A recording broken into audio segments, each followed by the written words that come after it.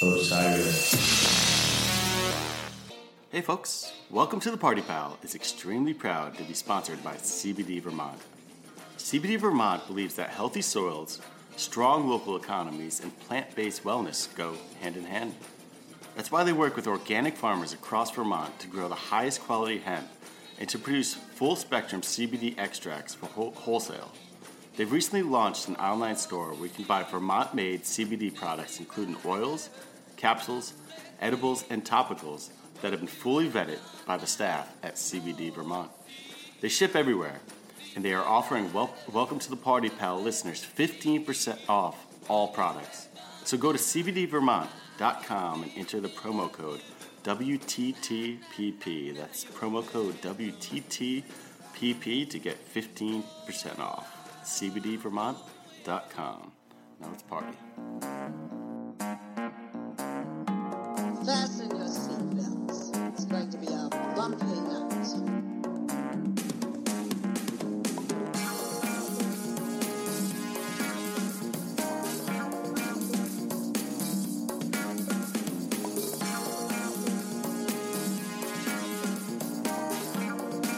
I am the one who knocks.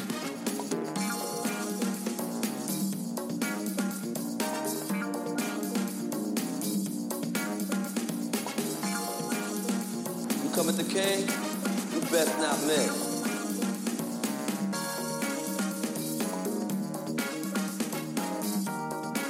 Over the line!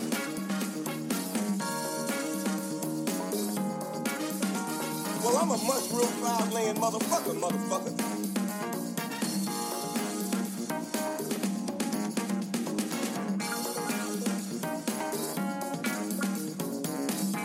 Are you a pathetic and worthless pig?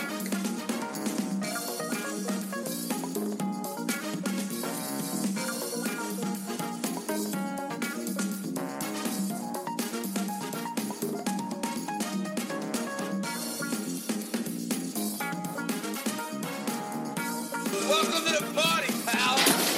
Welcome to The Party Pal, the mind-bending film and television podcast you didn't know you needed. My name is Michael Shields, and we're sans Brian again today, but we have an absolutely outstanding guest, one who couldn't be more ideal to talk about the film we are here to dissect and celebrate. That film, one I'm so eager to dig into here, is the 9th film by acclaimed director Quentin Tarantino, Once Upon a Time in Hollywood.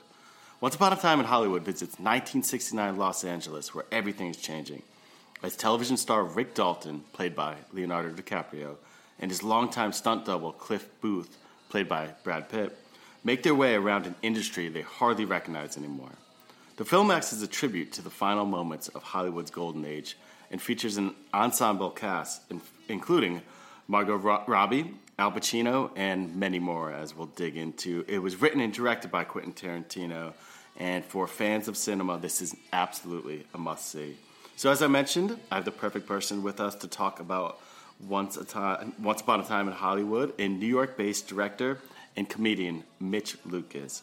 Mitch's short films and sketches have been featured on Funny or Die and at film festivals nationwide. He is a connoisseur of film like few people I know, and most certainly specializes in the work of Quentin Tarantino. So let's just dive in.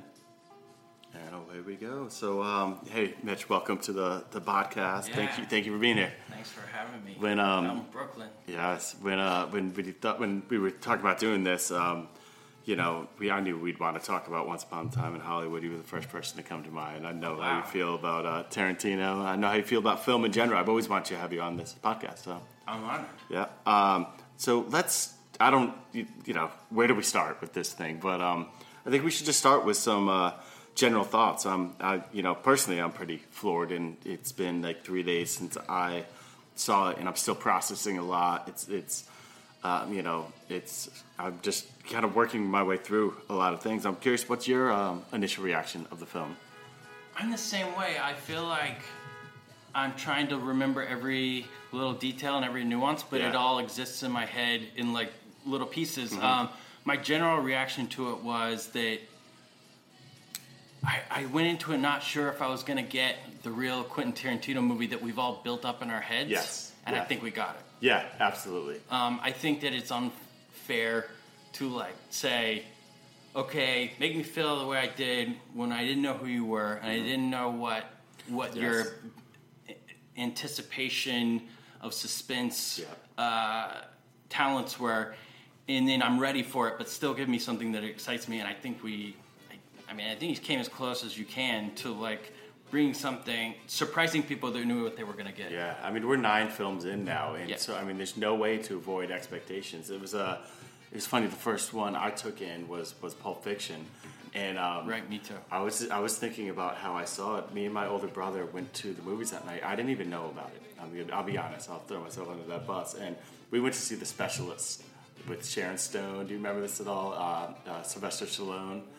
Oh, I didn't see that one. It's don't rush out. But we were waiting in line to go in, and we saw all these people milling around the theater, and like just like tons of people. We're like, "What's going on over there? What's going on?" So we just, we didn't buy a ticket for Pulp Fiction, but we're like, we're going with them. There's a buzz there. You could palpably feel a buzz. And we went in blind. We're just blown away, and ever since I've been such a fan. Same sort of experience for me. I had seen the trailer when Natural Born Killers came out, and I heard the name Quentin Tarantino, and I thought it was maybe an Italian director or something. I really didn't know who he was or what it was about, but I saw the trailer and I said, this has got everyone in it. It seems interesting.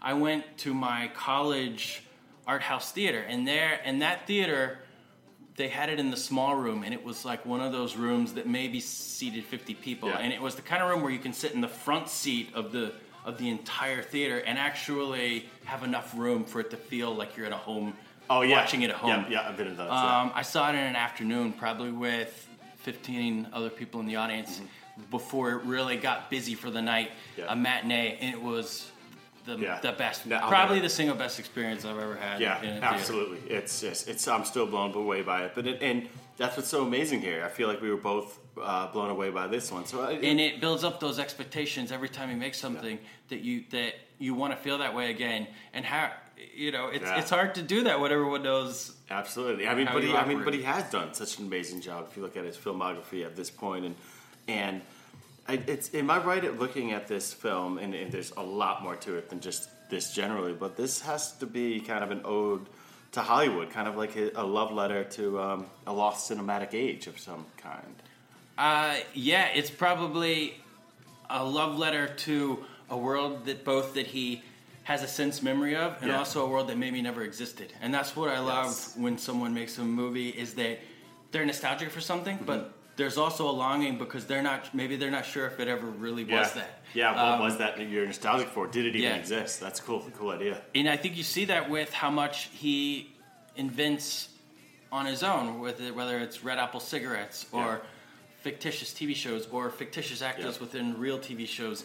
He takes the things he remembers and then he seams it all together with his own new ideas, and he creates his own version of a better version of something that probably was. We don't have to smell all the trash and everything on Spawn Ranch, and we don't have to smell Hollywood Boulevard. You get the idealized version. Yeah, is Red Apple cigarettes? Is that the tie that binds? Does that show up in all of his? They're around cinematic universe. Someone was mentioning to me because at the end of the film, they have a spot for Red Apple cigarettes. Do you stick around?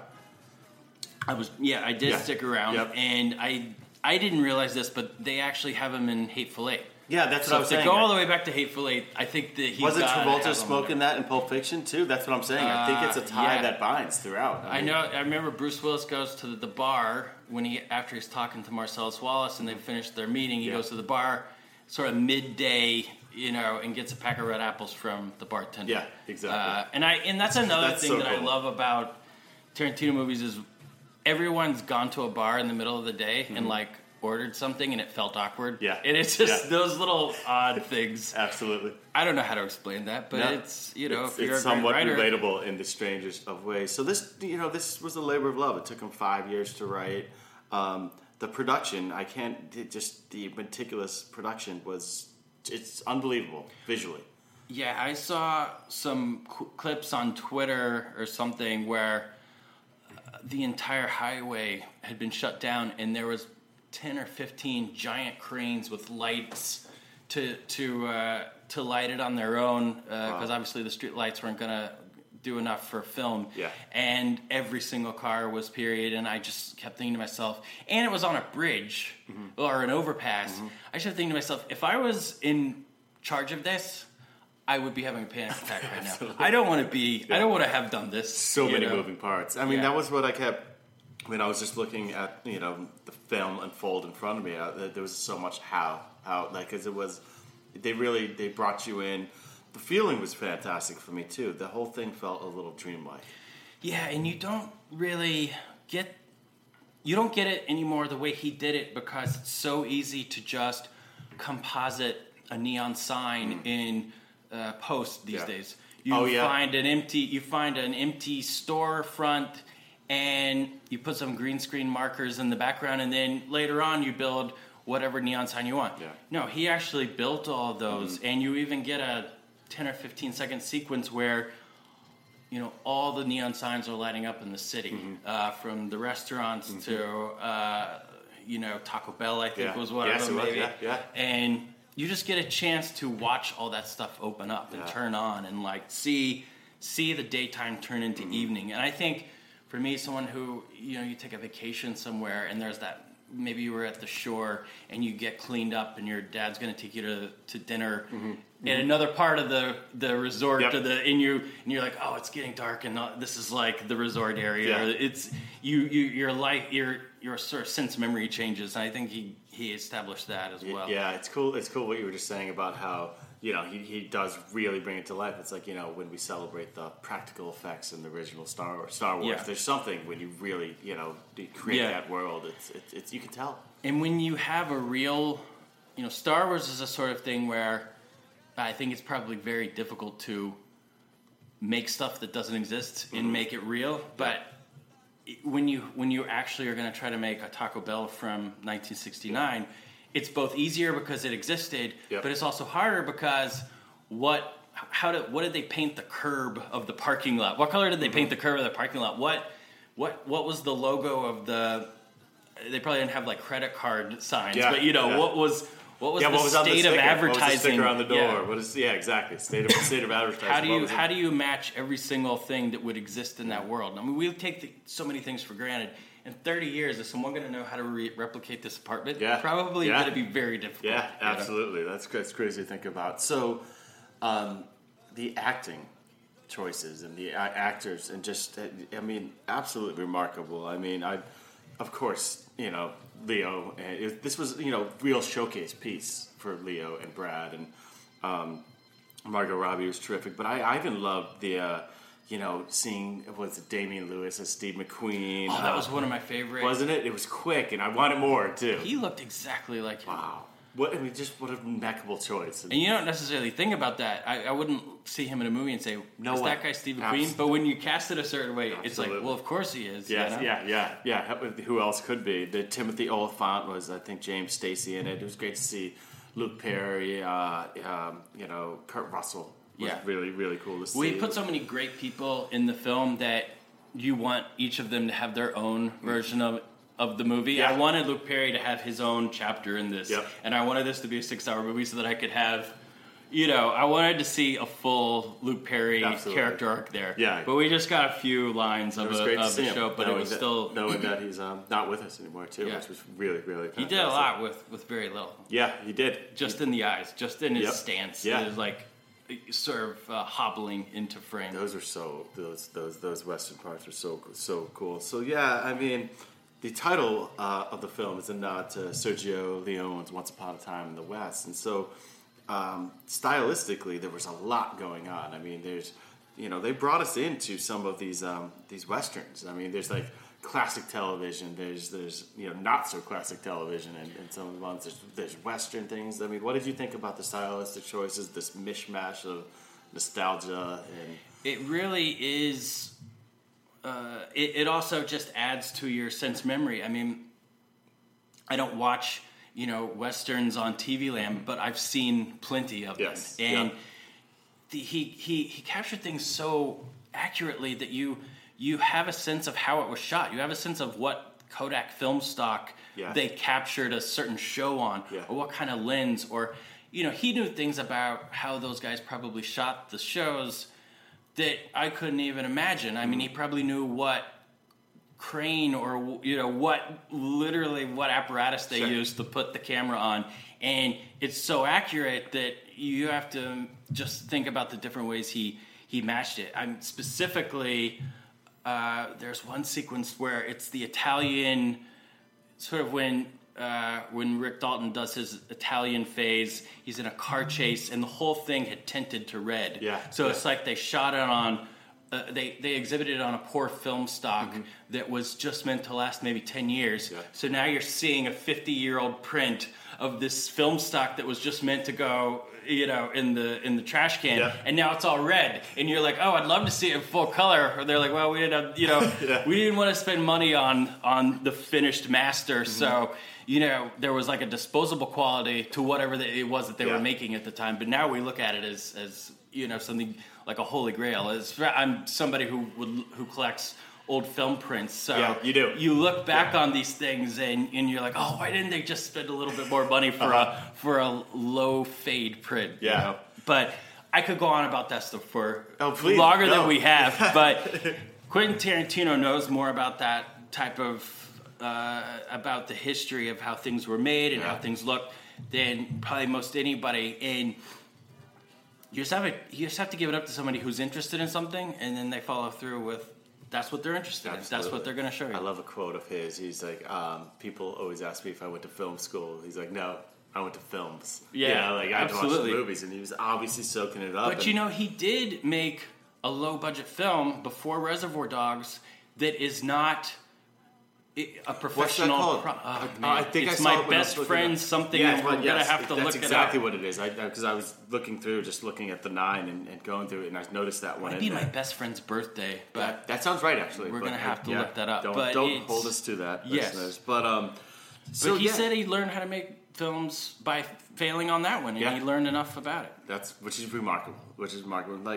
So with all these different shots, and I'm thinking of driving in the car, all of these different, those car scenes are really, really fantastic. The ones where you're kind of in the car that kind of started out, and then the ones when you're traveling with Brad Pitt's character Cliff, the whole thing. But I'm just thinking about all the different shots and different sequences, and just the cinematography in general. And Robert Richardson is an absolute genius. It's absolutely he's someone who's still making epic projects, and I know he's shooting digital here and there, but he's still shooting these big, grand, important films on Kodak film or on film cameras, and they took advantage of film in a way that was so important. Where one thing that stands out is just early on in the film, Brad Pitt's sort of being released for the day while Rick Dalton. Goes to his job. He's like, I can't get you in as stuntman today. You're gonna have to hang out. And he takes this long walk from like the house to the car, and you then see. I mean, I have this all out of sequence, but you see a series of just people walking from the car to a theater. Sharon Tate. Walking across the street. And you take the time to see her seeing the marquee that she's on. And she walks all the way across the street. And there's no music, which is unusual. But it does such a great job of, this is actually, we're just going to take in the sound of cars passing by and the sound of the air of Los Angeles. And, those things really resonate when you shoot it in a grand, epic way, the way he did. Those things don't always resonate when you don't take the time to do it in the most beautiful way possible, but you're just right there. How many times has a person walked from a parking lot up to a movie theater and it meant something? Well, if you could make somebody notice that in the movie, that's a pretty cool thing. You're doing magic. Absolutely. It's really remarkable. That's another thing I love when you're they put you on set in the Western scenes. You can't see it. They show you at some point. They kind of pull the curtain back, and you can see the film crew there. But besides that, you're in the room just with them, and those scenes are some of my absolute favorite in that. Yeah, so Robert Richardson, he's a 3-time Emmy Award winner. He won for JFK, Aviator, and Hugo. And so, yeah, he lands the whole thing in 35 millimeter. And I know you believe this is the way to see it. Oh, I absolutely believe that with all the work they took into shooting on 35 millimeter, seeing it projected on 35 millimeter, and if you live in New York, and not all of your followers will, hopefully they don't all live in New York. They're not. I've done the statistics. Yep. But you've gotta do some research. If you're 30 miles out and there's a theater that might have a special screening, and you're really into what you think this movie could be, I really suggest taking the time to go see it in a 35 millimeter theater. I saw it at the Nighthawk in Prospect Park. That's where I saw it too. And it lights up in a way that a digital projection is not going to light up. The shadows and the black is not going to be as rich on a digital that's projection. like the difference right there. I find it. I find it as someone who tries to seek out 35 millimeter, but probably 80% of the time sees digital movies. I find that there's a veneer over the screen that you don't get with a celluloid projection. The other thing that's great is that the actual print that you're watching, it's analog. It physically exists. So every time it plays, it's going to get a scratch on it, and it's going to live and breathe like an organism. Yes. So I saw it on the second night. Yep. So how many times has it ran? Maybe 10 total? Yeah. Maybe they tested it a couple times, and then maybe they had 3 or 4 showings. Yep. It already had like the sound cut out for a fraction of a second. There was already an imperfection or two. Here, And obviously you don't want that the whole movie. When I was a kid, there were times if you saw a movie 2 months out, there'd be a line the whole way down the movie. Exactly. And you really would be annoyed. But, they're taking good care of these things because they're a specialty. They're not the norm. And, they have a life. Every single print is going to be slightly different. And so I'm a collector of Super 8 prints. Now, they're very hard to get because they were, like I said before, most of them were printed on very cheap Kodak stock that went purely red within about 10 years. So I have a bunch, maybe 20, but I have a bunch of those that are just red, but I buy them because it's North by Northwest or Star Wars or Jaws. Absolutely. But most people don't know that those things even exist. So it's great to just collect them. But I have a few that I paid a little extra for. British companies put out, like Walton Films, put out Hammer Horror, little digests of Hammer Horror films. So you get like 10 minutes of, Twins of Evil or something like that. And they had great color, and those things are really fun. And it's like a mini version of why it's great to see a real movie in a real 35 millimeter theater. Absolutely. But this film, you got to do it justice. Treat and give yourself. it a chance. Treat yourself. Absolutely. I was excited you wanted to talk about that because it's there's an experience there. I love how you described it as a living entity. Yes. Thank you for letting me rant for a good 5 minutes on. That's what you're here for. Absolutely. Before we move forward, just a reminder that Welcome to the Party Pal is part of the Osiris Podcast Network. Osiris, it's a growing community of music and culture podcasts connecting people with conversations, commentary, live events, and more. Check out osiritpod.com for more podcasts and content. I was just listening today to one of their podcasts. It's called Which is Better, and they do this thing where they pick 2 things, whether 3 comedians, whether heaven and hell or just any 2 things that would be against each other. And this one, I think, kind of fits into what we're saying that I listened to today was Kurt Russell or Bruce Willis, which is better. Oh, wow. And I've listened to a bunch of their podcasts, actually. They're really funny guys. They're from Nashville, I believe. They're just hilarious comedians. And I've never seen them so torn. And I mean, do you, any thoughts at the top of your head right now? Like both of them have Quentin ties. They both have Quentin Tarantino in their resume. Yep. I'm just gonna go with Bruce Willis. You know what? I thought about that. I mean, I think about the grandeur of Die Hard right off the top of the top. But I love Pulp Fiction, Fifth Element, Sin City, 12 Monkeys. But by the end of this podcast, after they went through everything and went through like their entire career and everything, I was leaning Kurt, and I was really surprised. Really? All right. Yeah. So I mean, Big Trouble in Little China is That's Genius. That's pretty great to have that. They were stuck on The Thing. The Thing was a big one for them. Escape from New York is a big one for me. That was a film that really I caught that. Even Overboard.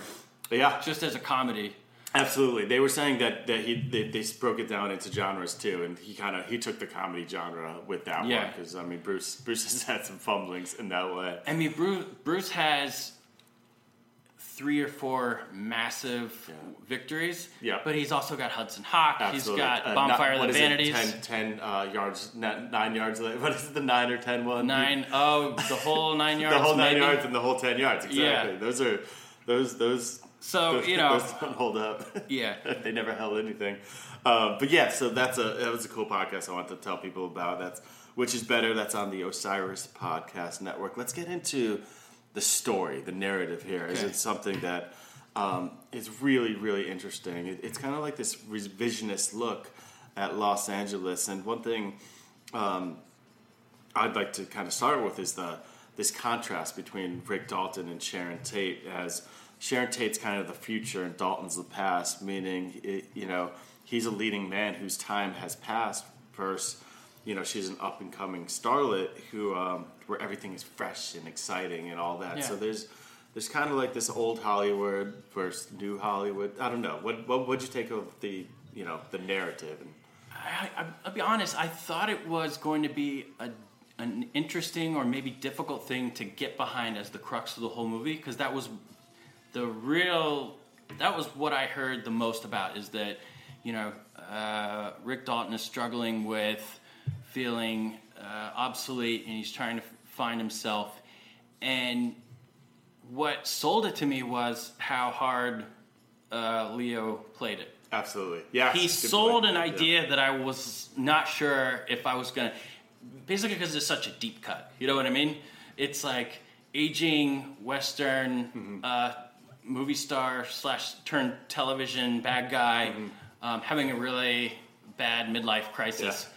It's funny, but I wasn't sure, Yeah. And he played it in a way that relates to you. Yeah. And, I certainly struggle with what's the next step for me in life, sure. And am I gonna find the next thing, or am I gonna ever get to the next level of whatever it is I aspire to? Yeah.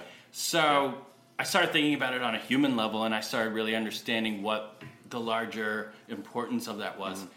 This is gonna last a long time, I think, as a story, because the younger generation always thinks that the older generation is done. Yeah. And they always make a statement, your time has come, yeah. We're the new generation, yeah. We're changing everything, and it's going to happen for the next 100 years, or however long the human race is allowed to be here. Yeah, exactly, 100. I hope it's 100. Yeah, might be 30. We might get 1 or 2 more generations, but they will act in that way, yeah. Absolutely. And the older ones will have to come to that realization to redefine themselves, to find meaning and exist. And like they always say, an athlete dies a couple deaths. I mean, this probably happens to leading men or females in the acting world all the time. Yeah, they're like, I have to either reinvent myself or move on. I had thought about the whole thing today, and I want to talk about it how it relates to the ending. Mm-hmm. I won't give anything away until you're ready to go there. Yeah. But Yep. What we go through with Rick Dalton and Cliff, we see all these things that we don't know if they're useful, and then they find a way to be useful. Yeah. And I loved how we don't understand why we care about any of these things until they all mean something. Absolutely. And it made me think even about my own life, is the things that, the things that I am good at, maybe that, it's you never know when they're going to mean something. Yeah. You never know when what you're doing today is going to mean something later. Yeah. Whether it's that you're writing a story that no one knows about, and maybe someday it has resonance, or you're learning a better way to tie your shoes, and it's something that's going to mean something. Yeah. But I loved how these guys spent the whole film feeling like the things that they were good at didn't mean enough, and then that was all that mattered. Yeah, it wasn't just Dalton who's whose whole thing was falling apart. Obviously, Cliff's was too. He was taking it differently, but exactly. Did he kill his wife?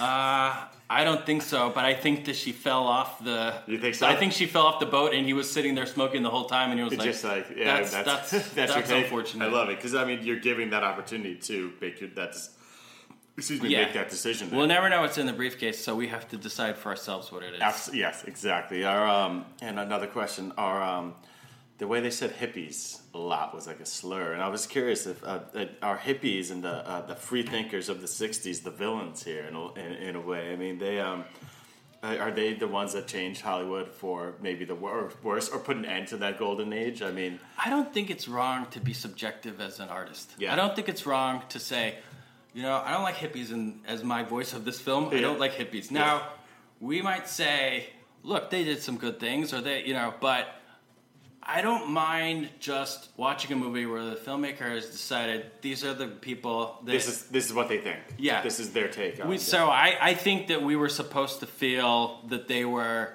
definitely the dark entity of this film. Yes, that's what I was taking away. I was kind of looking for some confirmation. And I was fine going along with that. Absolutely. No, it's I mean, and that also goes with the older and younger generation. That's just what the younger generation was at that time. And they were a little more experimental and freewheeling. And you think about how many of those people, I haven't really thought about that era as much, which was why I was so enlightened by aspects of the film, but like, I've thought about how many of them changed over time and became what they were fighting against. Absolutely, yeah. So what's that old saying? I always saw.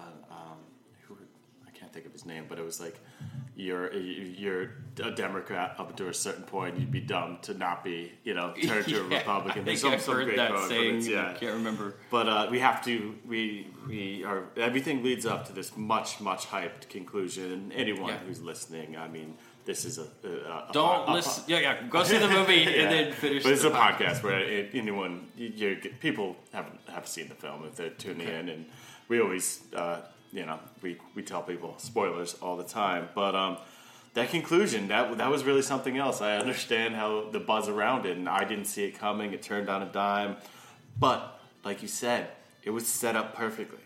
I really knew. It's like every Tarantino film that has that moment, something's going to happen. Yeah. You just don't know what it is. Yep. And you could put a quarter down and say 50-50, they end up dying or they don't end up dying, and it's like a paradox world. Yeah. But how it was going to happen, no one knew how that was going to work out. Yeah.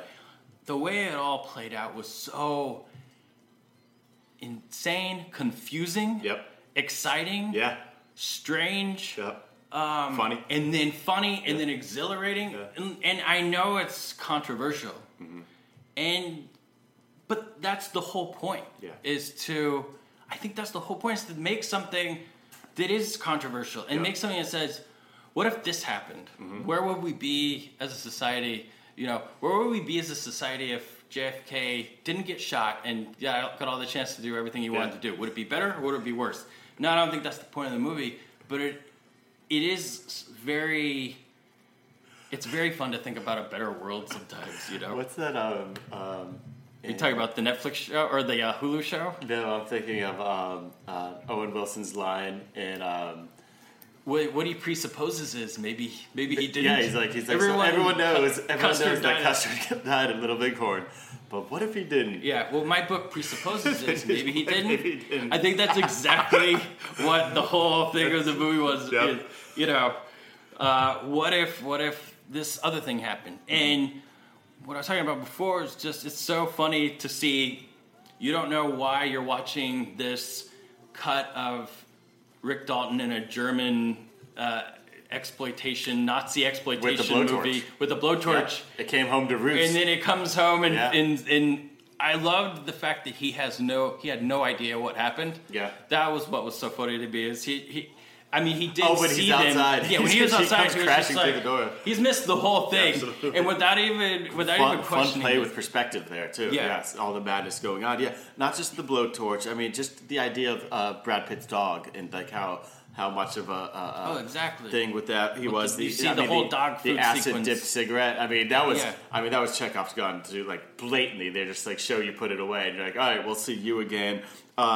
Cliff's competence, it also as like kind of like someone who could just take people out. I mean, that mattered. I mean, at the end when he's standing there, you know what he's capable of. Well, they set up a great thing where he goes to the Spawn Ranch, and we're terrified, or I was terrified. Yep. He wasn't. He wasn't. And we're with him, and we're like, come on, let's go. Let's get out of here. And he's like, let's go a little further. Let's go into he's the door. having Let's a go into the conversation bathroom. between you and the audience where you're like, let's get the fuck out of here. And he's like, let's see what happens. Yep.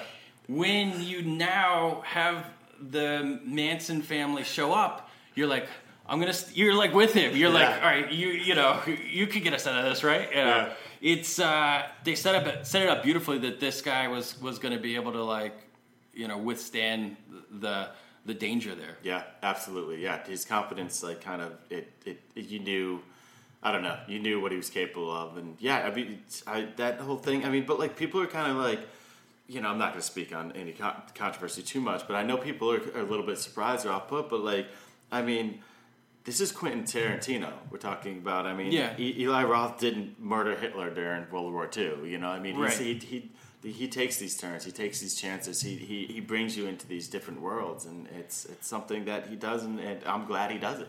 Yeah, it's escapism, and exactly. What movies are. I wish the real thing didn't happen. I wish people, I mean, I wish it wasn't necessary, but that's what that's what he writes about. He writes about things that mattered at one time, and he puts a different spin on them. And if you're in the theater, he's going to have a way to make you not think about it for a little while and just be entertained. And that's how I was. I'm certainly someone who looks at the larger picture and thinks about, well, what would the family think about this? What would Roman Polanski think about this? What would Bruce Lee's family? What would Bruce Lee's family think about this? Yeah, I was definitely like, why is he a bad guy? I didn't know he was a bad guy.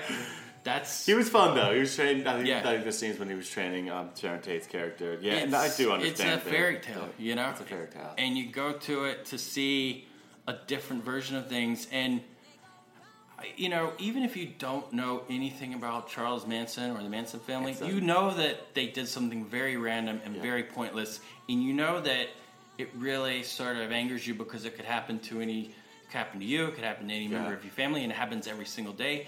And you're constantly reminded of this person because he lived for, 48, 49 years after the fact to always remind us of how fleeting life can be. Yeah. And I was just on board to have 10 minutes of revenge, of, a paradoxical revenge. Brutal guys. And I also like the way, I don't know enough about the actual people who were, his followers who did the murder, but a lot of times they could be portrayed in a way that's like relatable or even likable. I mean, the way he portrayed them was it wasn't forgiving in a way. But you knew who Pussycat was. Yeah, you've maybe not met a murderer but you've met that girl in college or at a bar or in a class or something, and you know those types of people. He takes characters that could be flat, they could be lifeless, and he makes them people you've met in your life. Yeah. And that's what's funny, you know?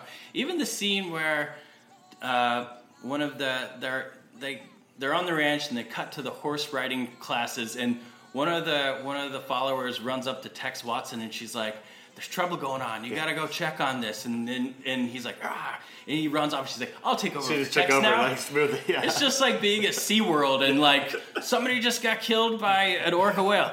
I'm going to be continuing our show.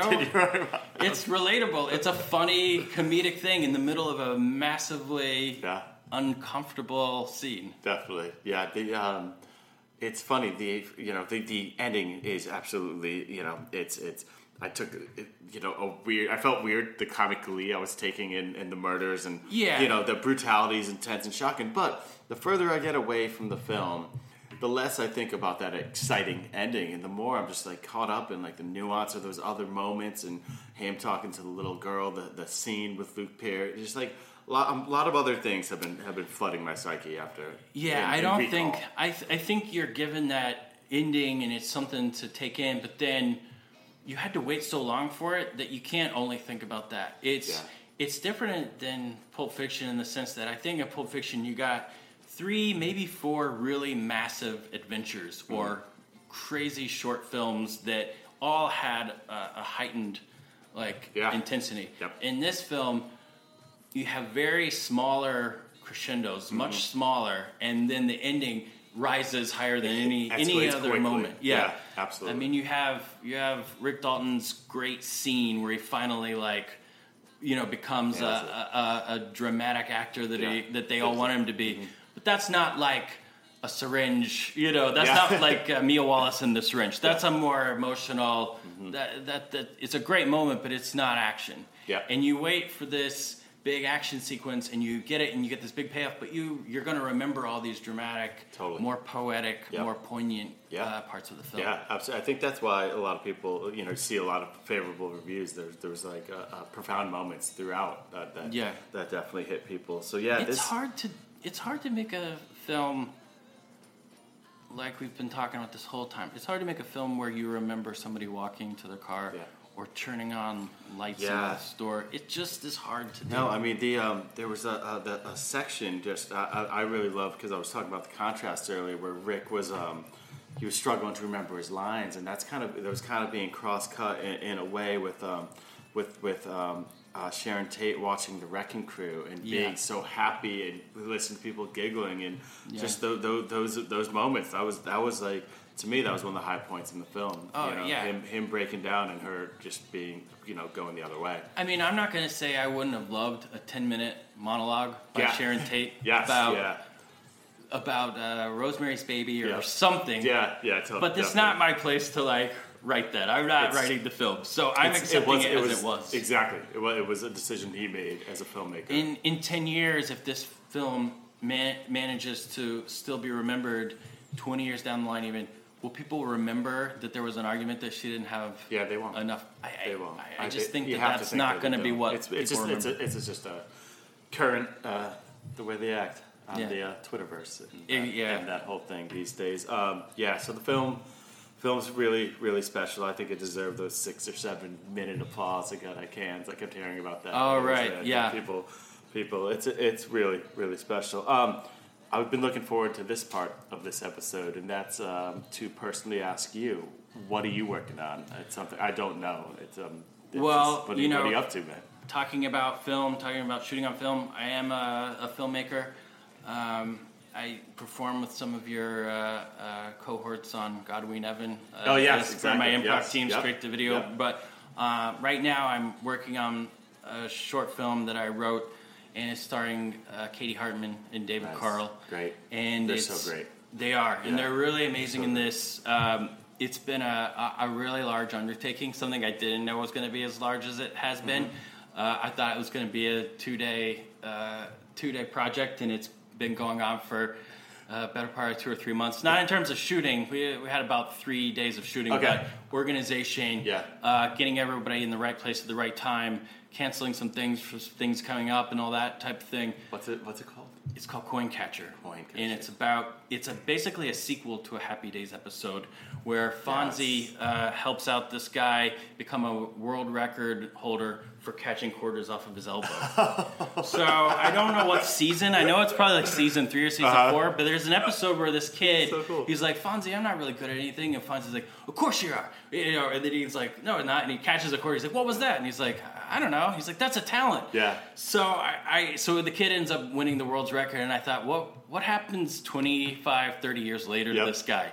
And so this film follows this ex-world record coin catcher as he's down on his luck, and David Carl plays the ex-coin catcher who's trying to put that behind him, and he spends his time hanging out at a sort of a variety act club, a sort of nightclub, sort of comedy club, sort of ventriloquist club, and the guy only wants him to do his coin catching, but he just wants... He wants to move on. He wants to move on, but he also hangs out there and asks if he can sweep up the floor, And he meets Katie Hartman, who's also a struggling accordion player, and they sort of... accordion, right? Well, we'll find out exactly. I know. But they find each other, and that's what our story's about. Fantastic. Yeah, and I shot it on 16 millimeter film. Cool. And I'm really excited about people seeing something that I made on film. It's been a dream of mine. Yep, I know. I know how you feel about that. I hacked together a 16mm camera that was like, somebody was throwing out a couple years back, and I had it restored, and I've been looking for the right opportunity to put it to use, and this is what it's become. It's awesome. Coincatcher. I can't wait. So I will make sure for all the listeners out there that when that is birthed into the world and ready, that it's still gestating. We've shot it. Yep. It's editing. Yep. Right now, I'm trying to make it all come together. That's awesome. I really can't wait. I love all your work. Thank you so much. Any other thoughts on? I think we touched on everything we need to here. I'm still, like I was telling you earlier, digesting this film, and I'm sure there's so much more that we're missing. But it's things I thought about were, I felt like Manson had more lines in the trailer and they were cut. Maybe it was better that way. Yeah. I thought the one or two lines he had were very, I don't mean funny in a good way. Yeah. I just meant that they seemed so much like something that he says something like, "Hey, is Terry in there?" or something like that. Just reminds me of something that some weird ass guy would say to you on the street. Do you know Terry? No, I don't know. All right, sorry, I'm trying to find that guy. Yeah. I thought it was a bizarre one line you get from Charles Manson, and then he's sort of out, and it was definitely not a movie about Charles Manson. Yeah, it was definitely not a Charles Manson biopic. No. The final thought I have also was that I read a lot about those guys and what led to all this, and it seems like no one really knows. Yeah. It just seems like these guys were involved in one weird crime after the other, and everything just built up into what they did on that day. It just seemed bizarre. I don't think the world has made complete sense There's of it. definitely 3 or 4 theories out there. Yeah. But I don't think there's a concrete reason. Yeah, totally. Well, what a cool film. Thank you for joining us. Thanks for having me. Like I said, I was excited to have you back, and I hope that you'll join us again. I'm definitely going to try to pull you back for another episode. So. All right. All right, cool. Thank you. And thank you, everyone out there, for joining the party. Osiris. This podcast is in the Loop, the Legion of Osiris podcasts. Osiris is creating a community that connects people like you with live experiences and podcasts about artists and topics you love. Get in the loop at osirispod.com.